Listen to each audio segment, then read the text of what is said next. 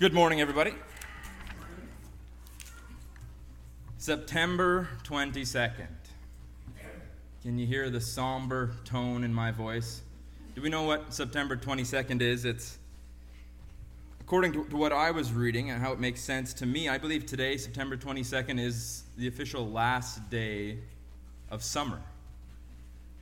With the first day of fall being the 23rd, I don't think they can both fall on the same day, so whether I'm right or wrong, summer's coming to an end, and with the weather we've had, I know it feels like it may have ended a couple days ago. But September 22nd can also be an awesome day. You sense the change in tone here. Anybody have a birthday today or an anniversary? If not, that's okay. I think Mandy's daughter Kaylee has a birthday today, so happy birthday to you. September 22nd is quite an awesome day in my family. See, 4 months ago exactly, our son Fraser was born, so it's a small milestone. We're not weird and celebrate like 6-month birthdays or anything like that, but as a baby, it's still kind of neat. So 4 months ago, he came here, and it's been quick, at times a painfully slow ride when the tough times are there, but it's been awesome, and it's been a great blessing. For my wife Ashley, September 22nd, wow, what a day for her, let me tell you. I'll tell you a little bit about it. 4 years ago today, her dreams came true. September 22nd. In the evening of September 22nd, that is when I asked Ashley to be my girlfriend. To be my lady. And I mean, wow, lucky girl. A lot of other jealous ladies out there, I'm sure, but I mean... And for me, that in all truth was a day when I received one of the biggest blessings in my life. And something else I learned that day, September 22nd, that unbeknownst to me at the time, I was entering into what will be a lifetime of service, of servitude in providing for my family. And there's nothing negative about that. Sometimes we take the word service and we think of it as work and as labor, and it's kind of, we don't want to do that. It's thought of as negative, and that is not at all the case here. And service is really what I want our lesson to be on today and what I want us to look at in this text. So first, and you can see the title here, Occupation Christian. And we're going to look at the text in Colossians 1:24 to the second chapter in verse 5. Who of you before, or who here has been to, or maybe even set up and done an orientation? If you work for a bigger company, probably, chances are that you've had to sit through a half day or a full day of getting to know what that company's all about, what they expect of you, their values, how it looks to be a member of that company. Now, I've been through lots of orientations. See, growing up, I think from high school to college in there, I think I probably worked like 16 jobs or more. 16 might be a low number. I wasn't the best employee at times. If I didn't like a job, chances are I had my 8-hour shift there, and there was times where I was like, I'm just not going to come back the next day. Not the best example to set, but I went through more than one orientation, and so practically even some of them I was melding the words along because I've sat through so many. And they're all kind of similar. But that's what we're going to go through today. This lesson is not going to be a beautifully structured 3-point intro, 3 points conclusion. It's kind of just going to go through an orientation of what it looks like to be a servant and in our job of being Christians. And this text here is really all about Paul's ministry. And so he's providing a great example for us through that. First question, why are we here and what is our job title? This is kind of going to work as a bit of a recap to the previous lesson we had on this. For those of you who weren't here last time I spoke, this is going to be quite confusing to you seeing this CLR cleaning agent up here. But it was a big point and a big part of the lesson last time because we used those letters, CLR, to really describe who Christ is to us. And he is the reason that we're in this business. He's the reason that it's even possible that this job was created for us here. Do you remember what the C stands for? I'll help you out there. It stood for Creator. That's why we have this opportunity to be servants, is because we are created by God, and God created everything. And Jesus was the one who was there at the beginning with God creating. Secondly, it's not Lime, it's Lord. Jesus Christ is our Lord. He is our boss in this job that we're doing. And lastly, he is our reconciler. Again, he has made it possible for us to get into this life of servitude because he knocked down the barrier of sin and made us eligible This is the last little bit of text that we looked at last time. I'm just going to go through it again. And although you were formerly alienated and hostile in mind, engaged in evil deeds, yet he has now reconciled you in his fleshly body through death, in order to present you before him holy and blameless and beyond reproach, if indeed you continue in the faith firmly established and steadfast, and not moved away from the hope of the gospel that you have heard, which was proclaimed in all creation under heaven, and of which I, Paul, was made a minister.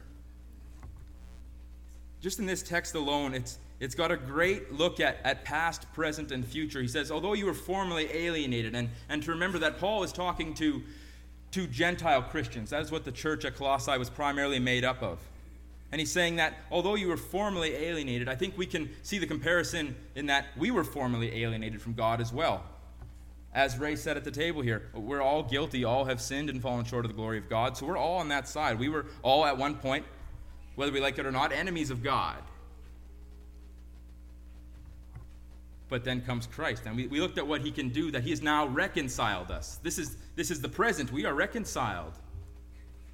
And you see the last word that I have highlighted down there, it is the word continue, and that is a word that looks forward and presses on to the future. That is the plan, this journey that we continue on. This look of being justified, sanctified, and then eventually glorified. It is all about persevering, which we'll see a little bit more now. You see at the bottom of that text there that Paul was made a minister of this hope of the gospel. What does it take to be a minister? Does one have to go through years of seminary school and study and pass a certain test to be called a minister? Well, I don't think so. I mean, the command is that we all go out there and spread the gospel, right? Not just a select few. See, the word ministering really just means to tend to someone or something. Like a shepherd tends to the sheep. And so it is our job and our job title to be out there spreading the gospel. We're a representative of Christ. That could be our job title.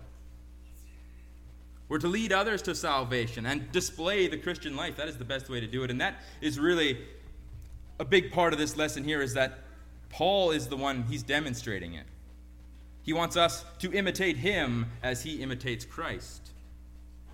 Have you ever heard the saying, someone who's really in good shape and strong, maybe someone like myself, they'll say, oh, that guy's built like a linebacker, or he's built like a football player. Maybe you've heard that saying. What does it mean to be built like a Christian? Maybe that example is not the best because we're comparing physical and spiritual here, but what does that mean to be a representative of Christ? I think we can agree that as Christians we need to uphold a certain standard. We need to conduct ourselves in a certain way. That's important, to be a light in this world. And Paul here throughout this text he's encouraging others to follow his example of service. Our next question on our orientation list, is this job easy? You get a lot of resumes if you have an easy job position open up, don't you? Who doesn't want an easy job? Grueling labor and easy work, which stack is going to have more resumes in it? Probably the easy job. But being a Christian is definitely not an easy job. We know this. Paul says starting our text for today, Colossians 1:24, "Now I rejoice in my sufferings for your sake, and in my flesh I do my share on behalf of his body, which is the church, in filling up what is lacking in Christ's afflictions." Sufferings. It's even plural. It's not just one. That doesn't sound pretty good. That doesn't sound good to me. I mean, if I'm in the process of extending my resume out to you and I hear there's going to be sufferings, my arm is inched back, getting Tyrannosaurus arms a bit coming back, because sufferings, I don't know if I want to really be a part of that. And Paul wasn't surprised in Acts 9:16 when Christ is talking about Paul. He says that, I'm going to show him how he must suffer for my name. Jesus didn't trick Paul into this life of ministry. It was made known to him.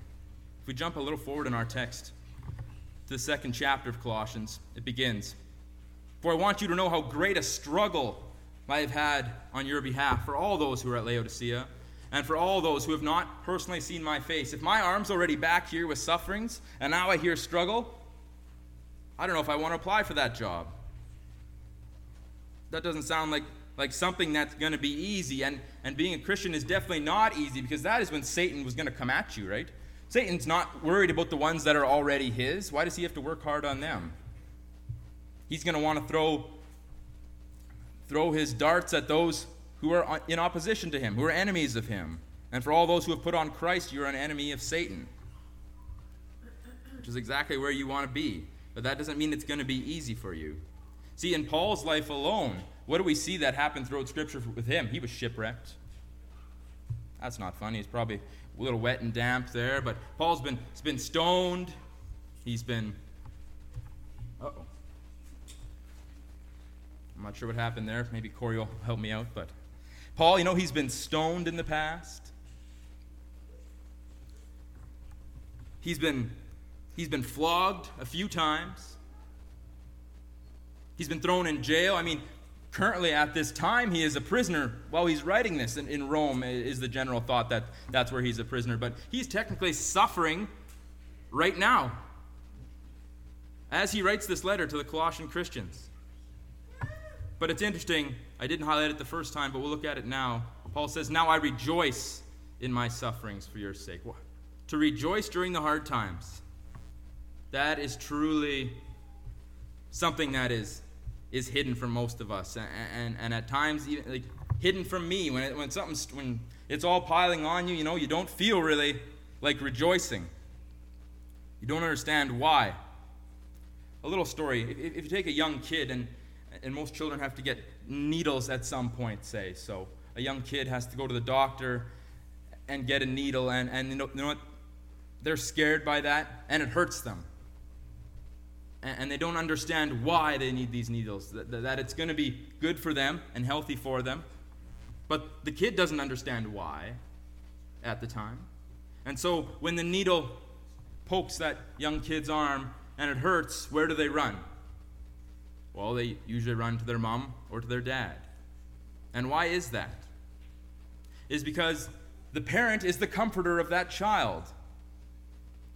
And Paul no doubt would have had this in mind, who his comforter was while he was going through these struggles. He knew that Jesus and God, they were there for him, and they weren't going to leave him. And that is what allowed him to put one foot in front of the other during the hard times. For me, when I was a young guy going to kindergarten in grade 1, I think maybe I was a bit of a mama's boy. Now, try and picture that.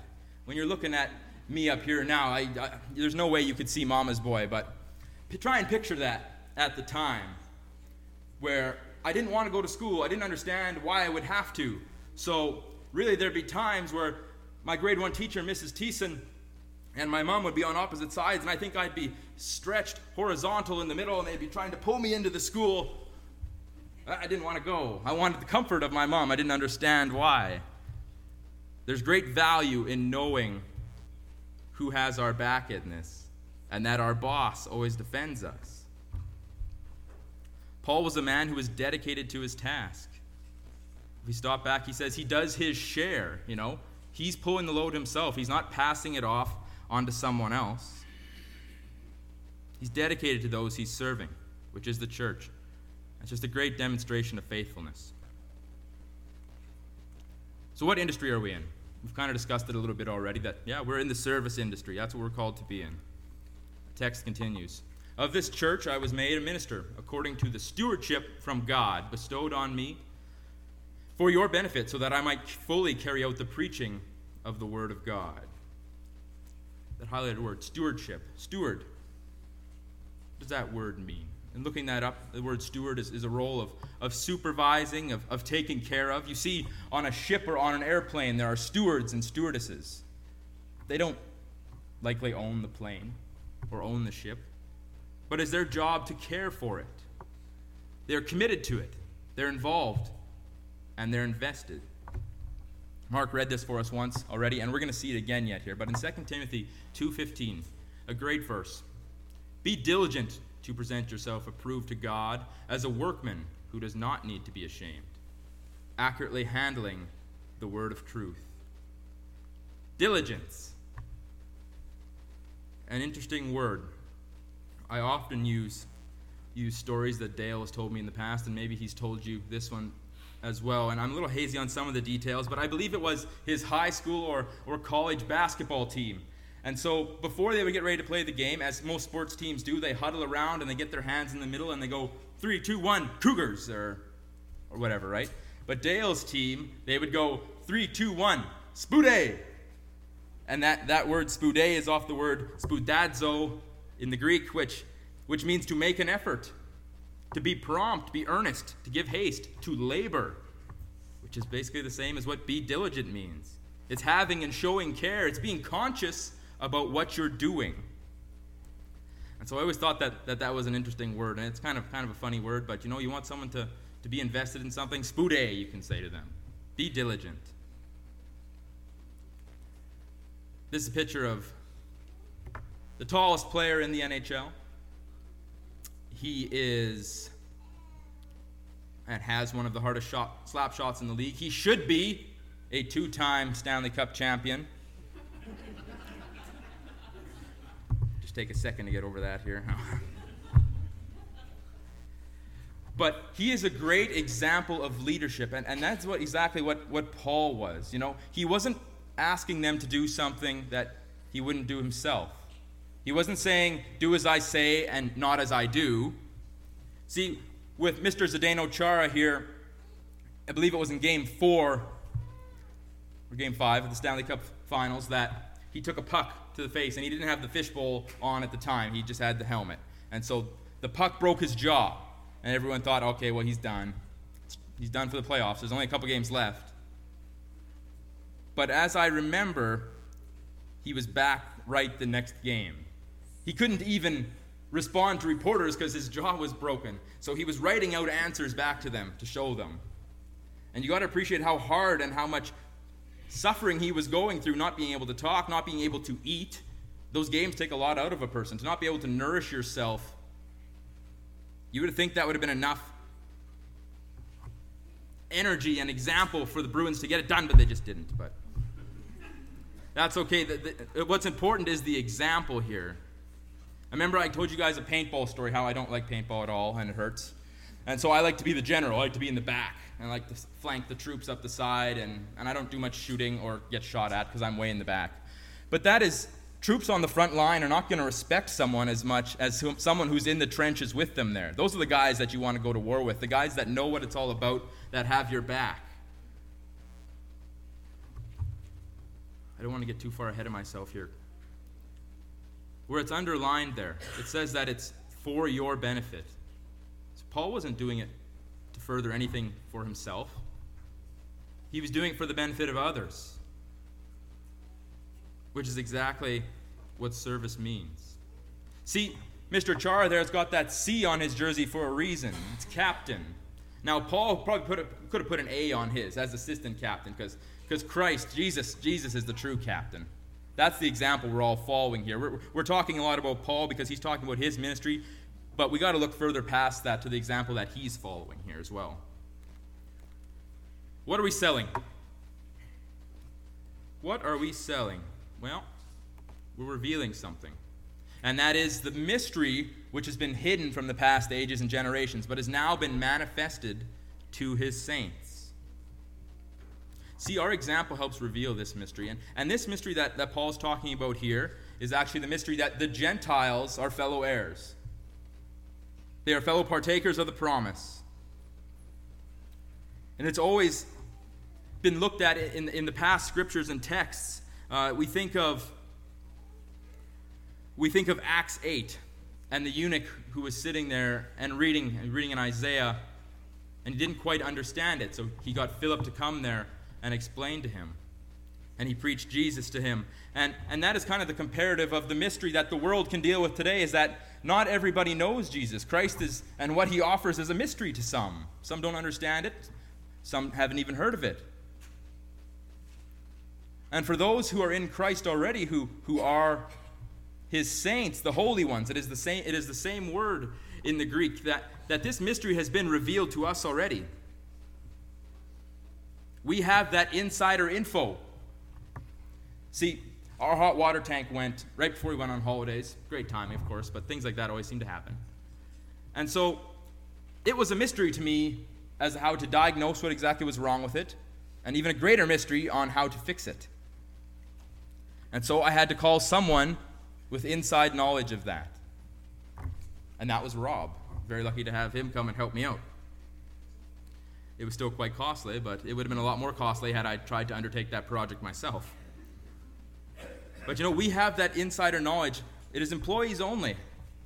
We understand the benefits of Christ. We have the Holy Spirit. And that's what we're trying to sell to others.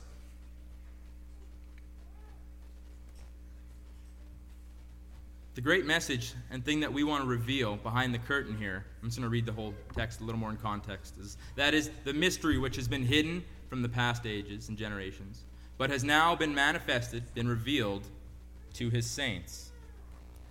And that is, to whom God willed to make known what is the riches of the glory of this mystery among the Gentiles. And the great mystery is, which is Christ in you, the hope of glory. That is what we want to reveal to all. Is that Christ, he's your only hope. Our job description and our slogan.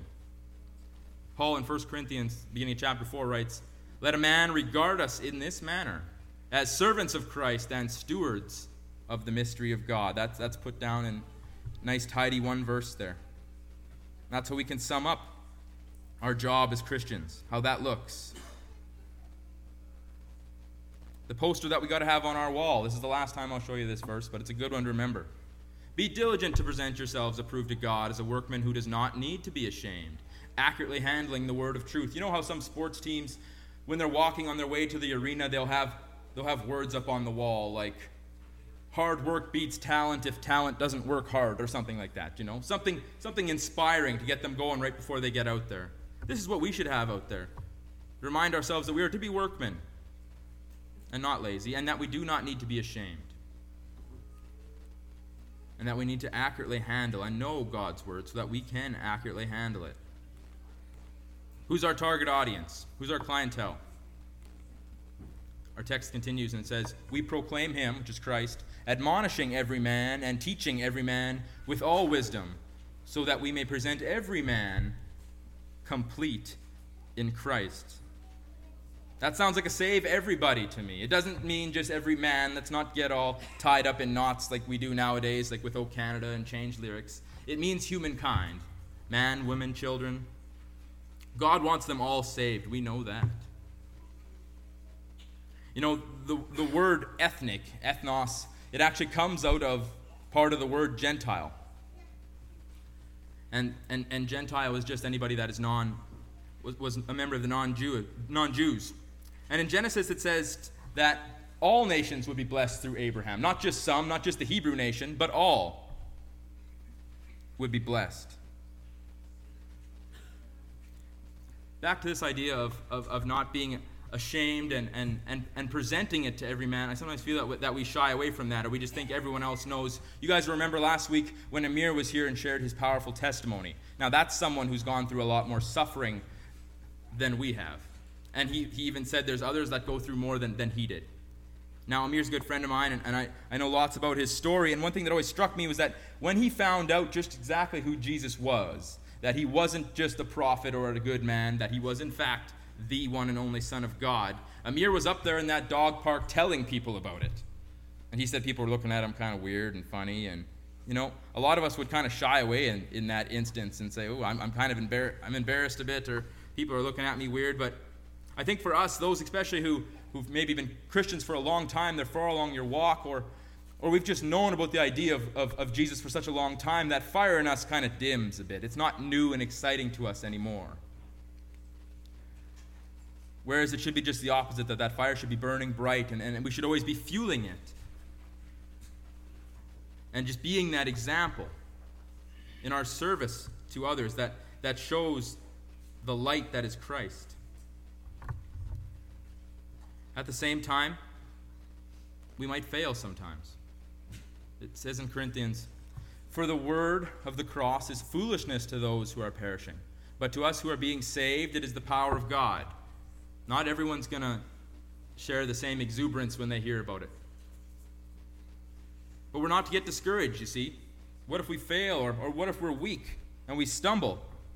And yes, those things will happen. Paul says in verse 29, "For this purpose also I labor, striving according to his power, which mightily works within me." See, we're selling power. And this idea of striving, it's the same equal idea to competing in an arena. And competing in an arena back in the days of the Colosseum and stuff, where you got to be working. You got to be laboring in there, because if you stop for 1 second, then you're likely dead, and they'll drag you out, and someone else will go in there and fight the lions or the gladiators. We're striving, we're laboring, as Paul says here. It's not easy, and there'll be times when we do stumble, and the suffering gets too much for us. But luckily, we have his power working within us. It's not on our own that we rely on. For when we are weak, he is strong, and his strength is made perfect in our weakness. See, our boss is always backing us up. He's always working. He's not taking a day off. There's a story, and I'm sure a lot of you have it in your homes. It's a beautiful story, actually. Footprints in the Sand. You guys know that one? Where there's a human and God, and they're walking on the beach, and they're talking, and they look back, and you can see two sets of footprints.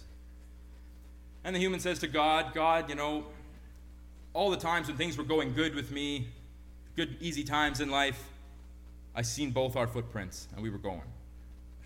But then there was times where I struggled, times where I suffered, my faith was weak, times where I lost my job, the time where I was in jail. When I look back behind me at those times, I only see my set of footprints. Where were you? When the times got tough, the tough got going. Is that what happened? You got going away from the situation? When I struggled, you left me?" The person doesn't understand this. And it's a beautiful thought that at that time, it's almost an emotional thought, that is when God carried you. And those are his footprints in the sand.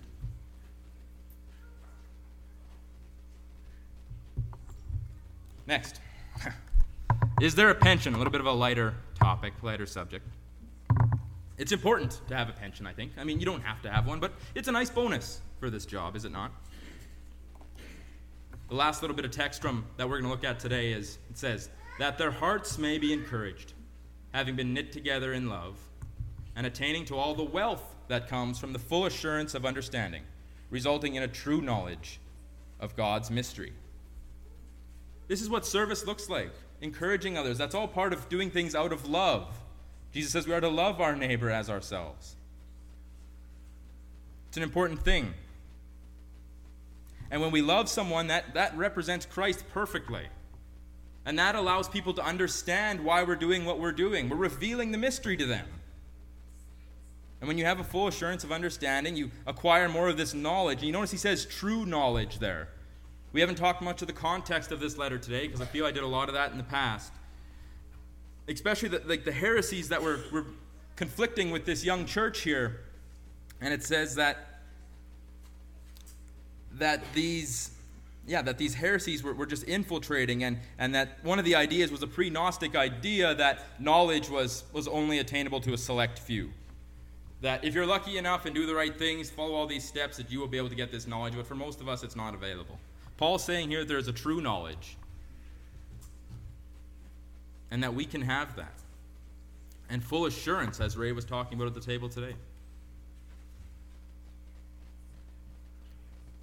We see the words in bold and highlighted there, wealth and treasures, and attaining to all wealth that comes from the full assurance of understanding, resulting in a true knowledge of God's mystery, and that is Christ himself, in whom are hidden all the treasures of wisdom and knowledge. Such valuable things. The Bible, especially the Old Testament and in the Proverbs, talks about how valuable wisdom and knowledge are. And they are important to have. This job has the best pension. These treasures are laid up, where moth and rust or thieves, they don't get at it.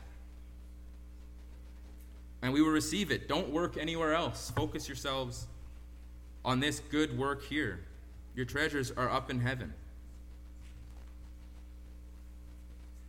1 Corinthians 15:58.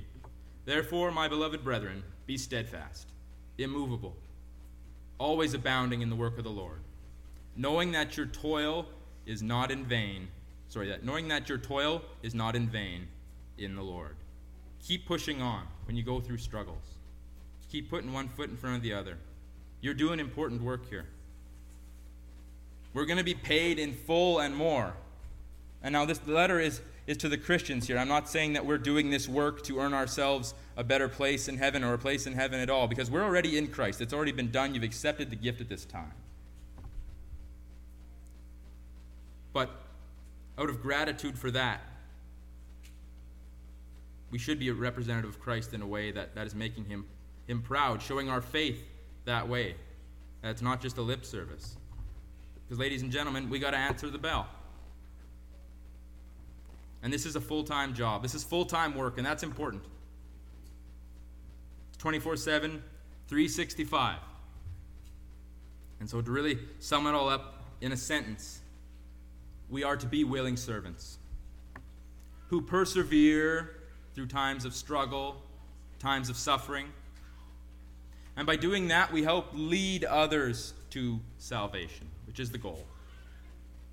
And it's something that I struggle with, is that going out into the world, it's this lesson here, I may be the one talking about it, but it's especially true and telling of something that I needed to hear. That encouragement that we don't just sit back and wait, but we make the difference ourselves and show love to others. To lead others to salvation. All of this is done through our servitude. That is how people see Christ in us. And remember, throughout this entire time, you are empowered by God. God is carrying you all the time.